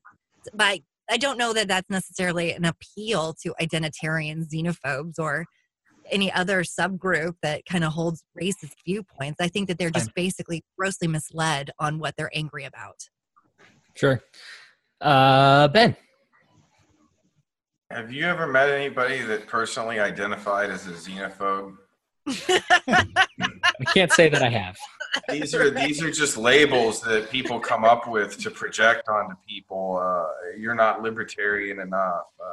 What gives me the right to be the gatekeeper of the liberty movement, or any of us, or anybody else for that matter? Just because somebody has one view on one situation, to throw an overarching label onto them is ridiculous. I've never been a fan of these labels. I don't subscribe to them. Thank you. Arvin. I'm an anarcho-capitalist. I oppose borders. I believe there should be no borders and no welfare. That said, I do believe that there is a minarchist position that says the government should have borders. Milton Friedman said that if we have a welfare state, we need to have border protections. And I don't think I'd be comfortable with kicking out Milton Friedman from the liberty movement. What we need to do instead is to just be clear about what libertarianism is. If I want to say the grossest violation of people misrepresenting libertarianism, it's not borders, it's government schools. Because there is no room for it in minarchism, anarchism, classical liberalism, or any other type of libertarianism. Open borders is my position. Open borders, no welfare. I'll also take just open borders. But the idea that we should keep somebody out, I don't know even how we would do that. We should keep somebody out because they have a position that we disagree with.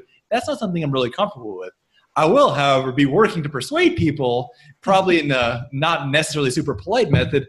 I'll be working to persuade people that open borders and no welfare is a far better solution than letting government mismanage immigration the way it mismanages everything else. And Chris? I think that these people I often ask, well, why do you think that these immigrants are actually trying to come into this nation? Well, and they always go back to so they can get our social welfare program, profit from our social welfare programs. And I go, well, did they pay into the said program? Are they a trustor? If they are not, then you really don't have a problem with the illegal immigrants. What you have a problem with is the federal legislative branch mismanaging your trust funds. If you resolve that issue, illegal immigrants coming in here and doing work through with employers through a free enterprise, it's really not doing you any harm. And if your argument is they're taking my jobs, then maybe you need to work harder. Okay. 1 minute. And we have very few successful libertarian politicians. One of them, though, on the local level, did feel the need, and he's a successful libertarian politician. He felt the need to ask this question of you guys. His name is Danny Lundy, and you'll get 2 minutes to answer this. Well, we will have 2 minutes, different debates about economy, and so you'll get a ton more time to answer this question. We'd like the 2-minute answer on this. For now, America is behind $122 trillion that is owed to our own citizens. On top of this, we have $22 trillion in loans represented by our debt. Give me a quick overview of how we pay this off and get back on the right track. And we will start with Mr. Letter. Well, we're gonna have to cut spending. We're gonna have to cut spending tremendously. Maybe we can't afford all these programs. That's just the simple reality as I see it, and I think as a lot of people see it. We can't afford all these programs. We can't afford all these agencies. We can't afford all this government bureaucracy and infrastructure. That's where the fat is, the pork. That can be eliminated. And until we eliminate that, we're never going to pay down any debt until spending is reduced, and not by a little bit, by a lot. And I think that we need to start relying more upon the framers' vision of the well-regulated militia for our national defense. That could reduce a lot of spending right there. The same concept of the volunteer fire department, we could see that in some other agencies as well, and reduce costs there locally too. The public education. A lot of money gets wasted there just on football stadiums. We have to cut spending. That's the first thing. And until that happens, and without that happening, there will be no progress on paying down the debt. There's no point in talking about anything else if we're not going to talk about that. Great. Ms. Kim Ruff. Well, if we play the game where we pretend government is a business, there are a couple ways you get to go about handling things if you happen to be deeply, deeply in the red. One is you increase revenue. And in this case, that would be basically, since government is not in the business of making or selling anything, they're in the business of stealing money and redistributing it, that would be raising taxes, which is fundamentally wrong, and we vehemently oppose libertarians, so that option's out. The next one would be reduce your assets. So you could sell off public land, you could get rid of things that the government, quote unquote, owns, and that would help free up money to help pay off the debt.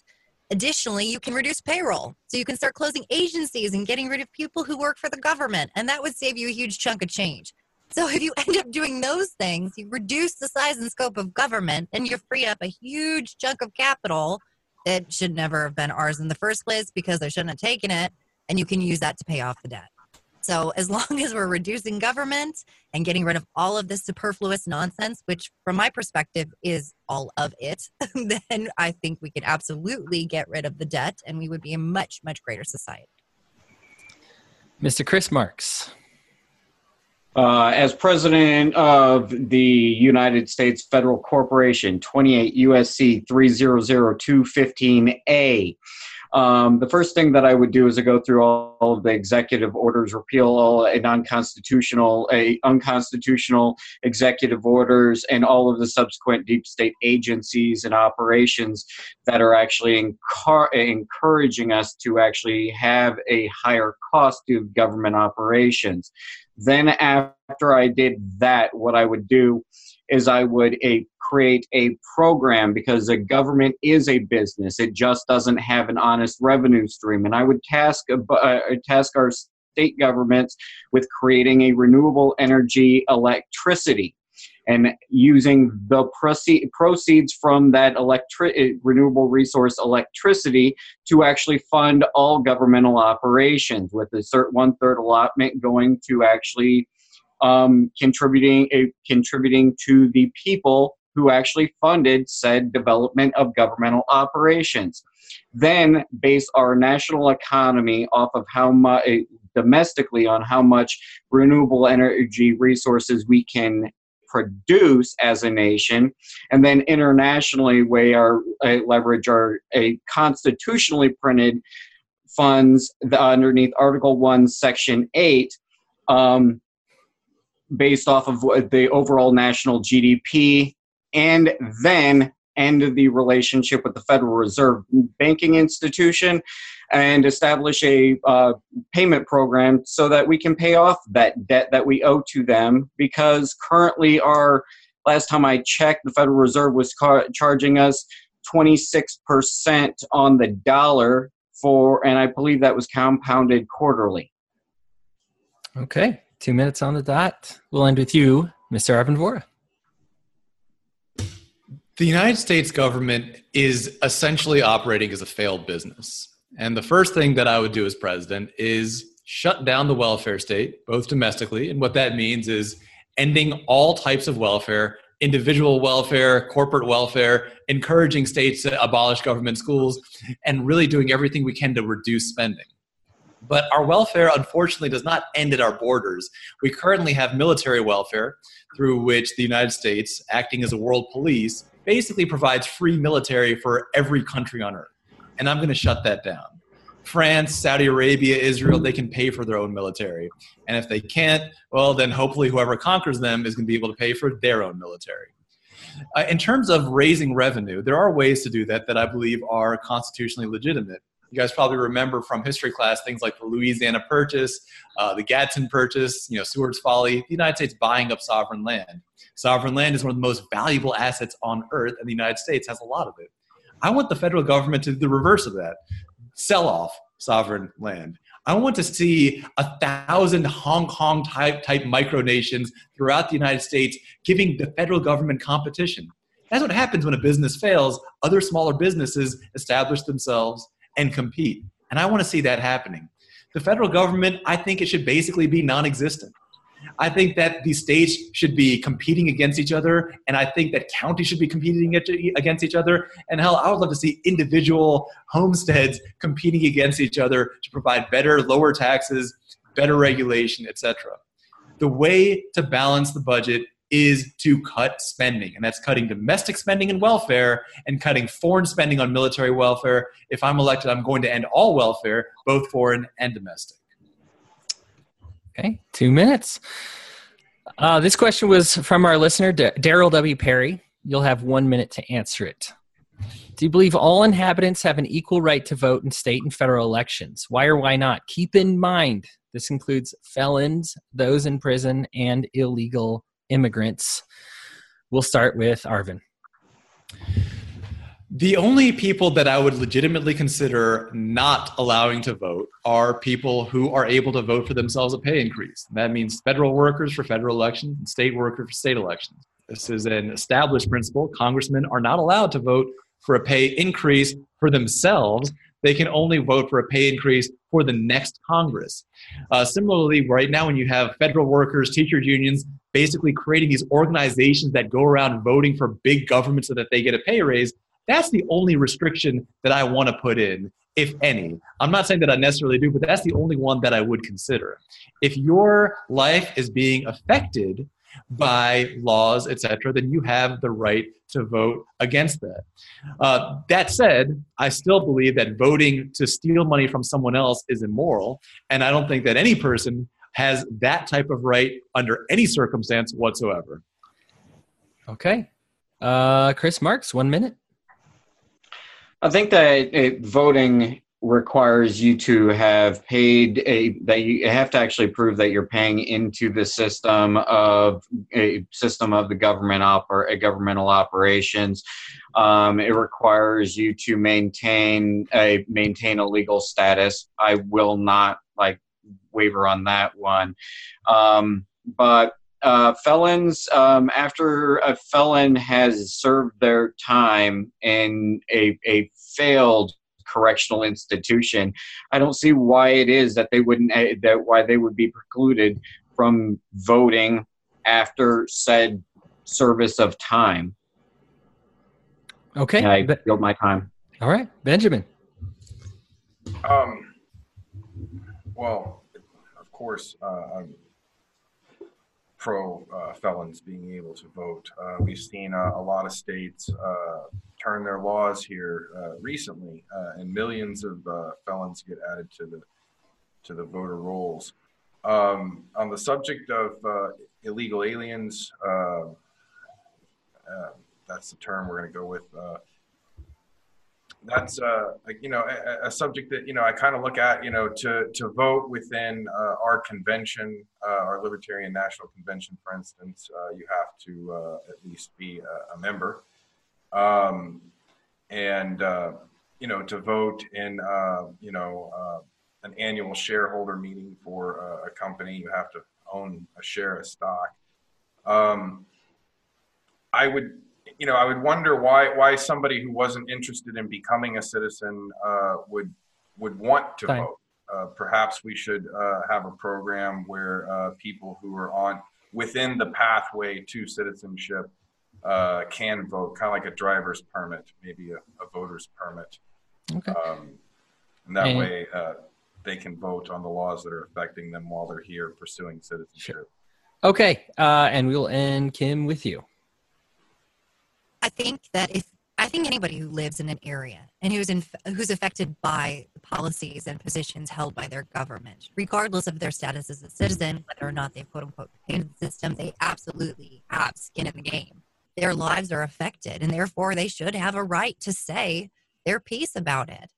So I don't think that, I understand the argument that, within a certain community, you have to meet certain criteria and you need to have paid into the system. I get it. You want people to have a skin in the game, but whether they've paid into it or not, they are affected by it, particularly felons. Felons have been the most affected, so they absolutely should have a right to vote. In Arizona, we are one of, I believe, 11 states that still maintains that somebody who's been convicted of a felony is unable to have their voting rights restored in perpetuity. That's totally unacceptable. So yes, absolutely. If you're affected by it, you should have a say.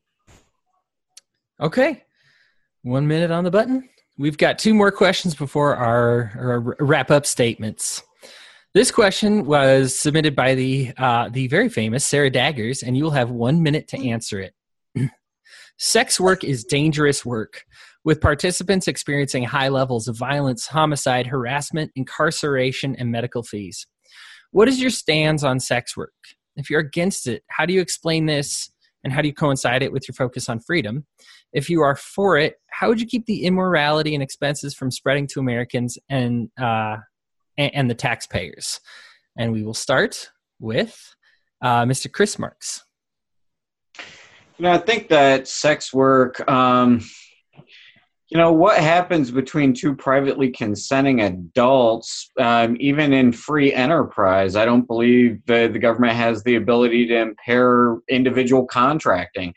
But that there is an alternative argument, and that is one of a social concern on like ensuring that sex workers remain STD clean, so that they're not a vessel to spread a health concern across within a region.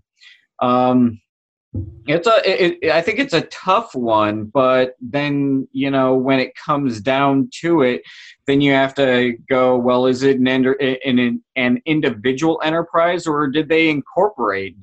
Are they involving themselves in the Commerce Clause, where then government would have a legislative or a constitutional aspect in the game? So, okay. Let's move on to Ms. Kim Ruff. Okay, well, full disclosure, Sarah's my best buddy in Big Toe. So I just want to put that out there for the audience. Like, she's my best friend. That being said, she's a sex worker advocate. So I actually haven't been coached on this question. That wasn't a very good friend thing to do. No, I think it's fair and equitable to all of you guys. So I'm just going to, swing at this one and see if I miss. So my feeling on it is that what one chooses to do with their body is their prerogative. And if they can make money on it, good on them. I wish I could. I'm not that good. It's basic economics. I think it's still, sorry, I didn't mean to make you guys blush. My parents are like, oh my God. Anyway, what one does with their body is their prerogative. And if you have a truly free market system, if word gets out that somebody is not being hygienic or healthy, or that they are engaging in criminal activity in the sense that they are defrauding people or they're harming them, then they're not going to be profitable at what they do. Unfortunately for sex workers, and this is just the horror of the situation, because they are so morally demonized, they are the most affected class. All right, Mr. Arvin Vohra. I've said this before, sex work is work, government work is theft. The issues around sex work are largely caused by the fact that it's banned in many areas. It makes people have a harder time getting business. There's a lot of government restrictions on advertising that I'm going to get rid of entirely. You should be able to advertise your business wherever and whenever you want. And that creates that type of violence. I want you to think about how so many of us have now, since we don't trust companies that much, have started reading ingredients whenever we buy something. That level of care is how people care about their bodies. And that level of detail is something that consumers demand. If this was brought out of the shadows and into the open, consumers would, purely out of self-interest and self-protection, want to have that kind of information. What methods are being used? Is this person safe to be with, etc.? So I believe in ending all laws against sex work. I believe that it is part of the role of a president to advocate for all Americans, not just the most uprighteous Americans. And I absolutely will advocate for sex workers and for their businesses. All right, Ben. Has the war on sex workers ended sex work any more than the war on drugs has ended drug use? No. So it's another situation where we're wasting a bunch of government time and money that maybe could be used to pay down the debt that we were talking about earlier. Some of the benefits of allowing sex work into the legitimate marketplace would be that sex workers, they could, for instance, they could be insured and bonded, maybe.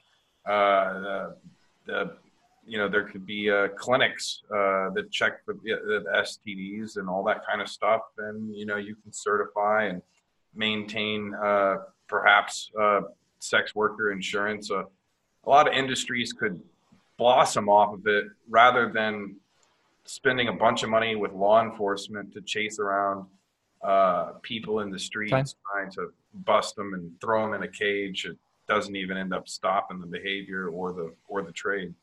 Gotcha. All right. Last question before we move into our closing statements. This quick question was submitted by my personal real-life high school friend, Jody Ingram, and you'll have 2 minutes to answer this. It regards police brutality. How do we make sure it is addressed when it happens? How do we reassure members of the minority community that we're taking their complaints seriously? How do we show every American that they are safe living and working in our country? And we'll start with Kim Ruff.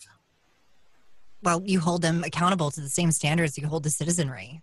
So this putting people on paid leave and having these never come to bear or go to court, if you inflict harm on somebody, you should be held accountable and to the same standards. In fact, I would almost think as the enforcement arm of the state, you should be held to greater accountability and greater standards. So that's what I would advocate for. I think that there should be, additionally, I think that we should also demilitarize the police. That's another thing that's completely and wildly inappropriate. The fact that we are giving them military equipment in order to do what's supposed to be, walk the beat seems pretty wildly inappropriate and has inflicted great harm. So I think that's the best I could do. And I hope this doesn't jeopardize your friendship with your high school buddy. I don't think it will. Mr.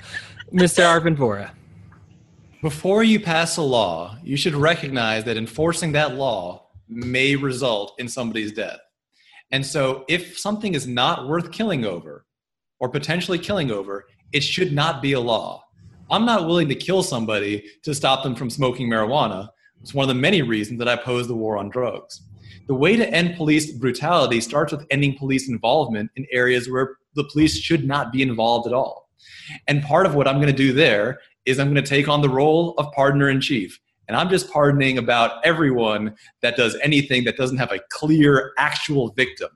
All sex workers, all people whose only crime is gun possession, cryptocurrency users, drug kingpins like Ross Ulbricht, people who violate, quote, national security, people like Julian Assange. Those are the people who I'm going to pardon right away, and I'm going to keep on pardoning until the police get the message that if you aren't going after a real, legitimate threat, that person is going to walk free. So quit wasting your time interfering with people's rights. The way to end police brutality begins with that, but it doesn't end there. Kim is right. Police need to be held to at least the same standard, if not a higher standard, than the average citizen. The way to do that is to stop this ridiculous approach where they never see trial because they're friends with the DA or whatever, and instead make sure that they're being absolutely held accountable. The fundamental source of all of this, though, really does come down to this fundamental principle, which is that if you're not willing to kill over a law, don't have the law. And I would repeal, and I would work to repeal or pardon, or end through pardoning the vast majority of laws, including all victimless crimes. And I would let anything, only the very, very tiny percentage of things left, be something that was the purview of any kind of law enforcement. Great. 2 minutes. Mr. Benjamin Letter. Oh, first, body cameras. And they shouldn't have, the same department shouldn't have access to the video room, because I've seen body camera footage come up missing, and allegedly the guys in the video room, they did that. And also departments shouldn't be able to investigate themselves. I wouldn't be opposed to it. I'm kind of wondering why this doesn't exist.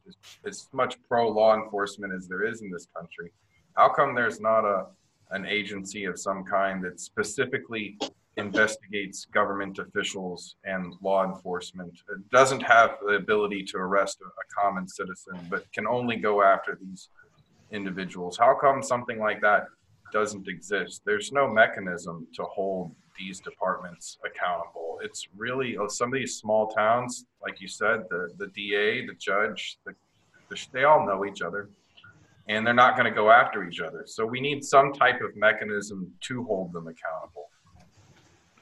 Okay. Christopher Marks, 2 minutes. Public accountability and oversight. Currently, the way that our government works is that if you are a government employee and you actually have charges or are indicted for anything, it is held in an administrative procedure. There is no jury. There's just a bench of your fellow coworkers that are protecting you while they're covering their own butts. This is due to the lack of public accountability and oversight. In this nation, we're supposed to have a fourth branch of government, and that is we the people. We need to reinstitute those beliefs, those and those practices. If the government is unwilling to indict its own employees, then we need to form a grand jury. We need to indict them. We need to try them in the courts in front of a jury of peers, a grand jury. And that is the way that we actually hold public servants accountable for the crimes that they commit. Okay, candidates, this is your time. 3 minutes to make a pitch, your final closing statements to anybody who might have been listening about domestic policy, anything that you feel didn't get answered correctly, any contesting that you wanted to have with another candidate's question, anything you wanted to clarify, anything we didn't get to.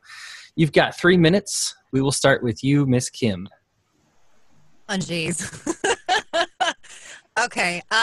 Well, I guess probably the thing that I should address at this moment is my sense of humor, since that sometimes gets me into hot water. And while some people might find it charming, they also might think that I take things too lightly. I want to be perfectly clear about my sense of humor. Like many people who live in a world that is full of suffering, I use humor as a way of dealing with it. It's a coping mechanism. But I'm not joking about the things that I'm talking about. I'm not joking about the force and fraud that is being inflicted upon the American people every day because of our tyrannical government.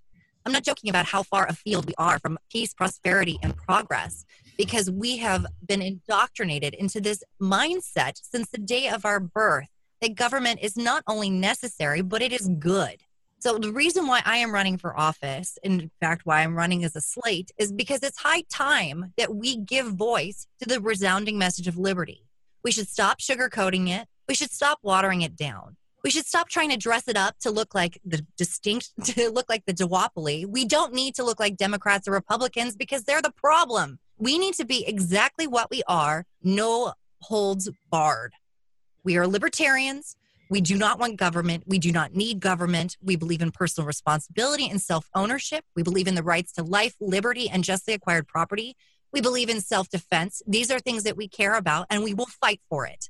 So I'm running as a slate because it's about the message, not about the messenger, though we are the ones that are in front of the microphone, all four of us here and beyond. It is the message, and it needs to be heard. And there were 46% of people in 2016 who didn't even vote because they were so disgusted, so disenfranchised, so disaffected by the system that they couldn't even bring the will to get up and go to the polls. Those are the people we need to talk to. Those are the votes we need to capture. It's time we take back our power. Miss Kim Ruff, thank you. We'll move on to Benjamin Letter. Well, I thought it was a pretty good debate. Maybe I could have said some more about some different things, but what I'd rather say right now is if you're a felon and you live in the United States, register to vote. If you live in a state where you can't register to vote, try to move to a state where you can. If you can run for local office, run for local office. City council, county commissioner, sheriff, whatever. Run. Try. Get involved. Figure out who your city council members are and who your county commissioner is, and don't be so distracted by the mainstream media and the presidential race when you might not even know who your city council members are and who your county commissioner is. This is where we need to be focusing and pressuring the legislation on those local levels, because we could improve things so much just right there in our own backyards. Our libertarian candidates for state house, state senate, U.S. Congress and U.S. Senate, we need you guys to start coming up with some legislation. We need a legislative agenda. We need bills that we can say that we support and that we would sign if we were elected. We need our own version of the Green New Deal, call it a gold deal, a golden deal, whatever you want. But we need our own legislation ready to go, and we need it right now, and we need to be campaigning on it in 2020 and to help really bring our identity together with legislation that we can say this is legislation that we support.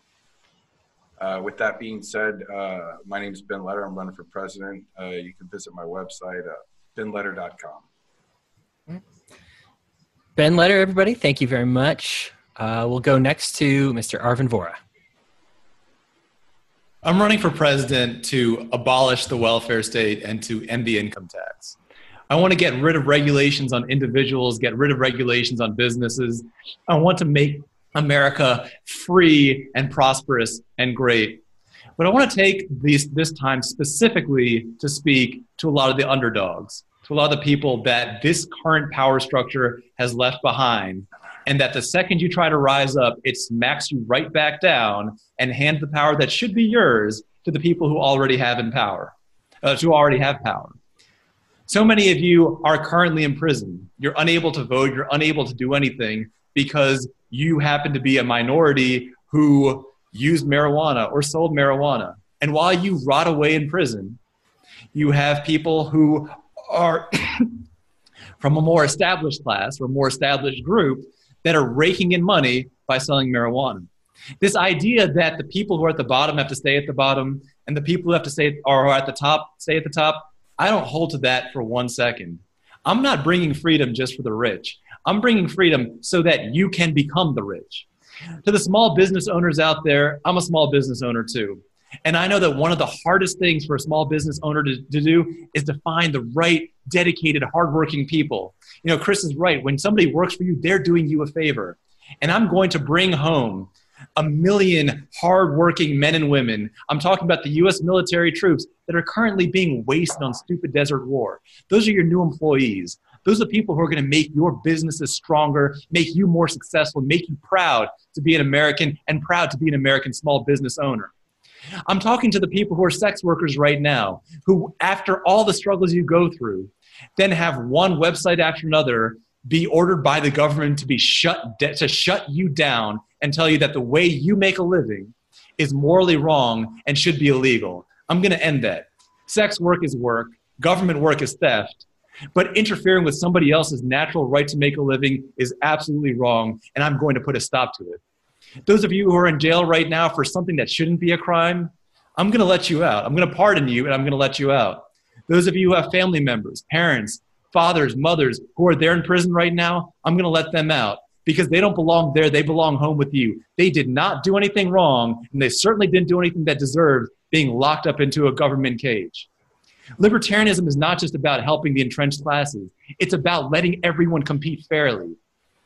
As a small business owner who has an educational startup, I believe in fair competition. Teachers, I believe that you can do better in the free market. That's why I want to end government school. This is not about punishing you. It's about giving you something better. If you want to learn more about my campaign, please go to votevohra.com. My last name is spelled V as in Victor, O-H-R-A, votevohra.com. All right, 3 minutes. We'll end with Mr. Christopher Marks. Hi, I'm Christopher Marks. I'm running for the Libertarian nomination to be President of the United States. What I need people to understand is that I'm the man that will bring from the Democrats as well as bring from the Republicans by telling you the truth. The Republicans work for corporate privilege and interest. The Democrats work for state privilege interest. And you, the people, are taxed and there is no representation. The Libertarian Party is your new home. We are the party that will represent the people's rights and interests above state and corporate privilege and interest. We will take and we will restore the freedoms. We will hold your rights and your interests above all else. Through my campaign, I plan on going through and repealing many federal deep state operations and agencies. This will nationally cut our overall debt by such immense numbers. It will baffle you how quickly America is able to get back on its feet. I have a plan to actually create an honest revenue stream for our government, in which this government will now be incentivized to look towards creating honest, renewable energy resources.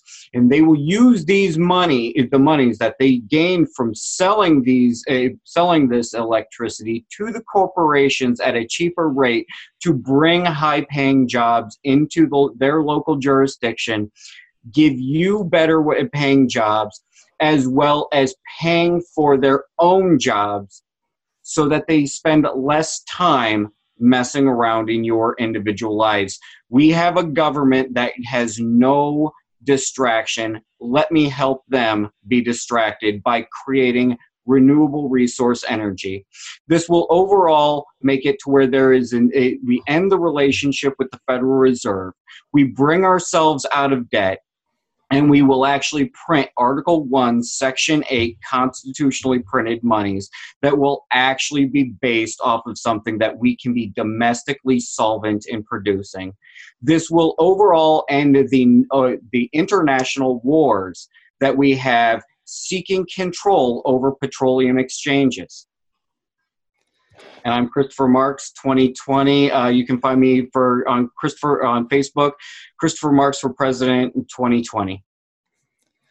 Awesome. Candidates, thank you so much for your time. I did not ask easy questions, and you all did an admirable job answering them. I know this was 2 hours out of your time, and you've committed to be here. You are obviously all invited, and I hope you will attend our debates every other week. Listeners, as well as candidates, thank you for tuning in. I appreciate you being here.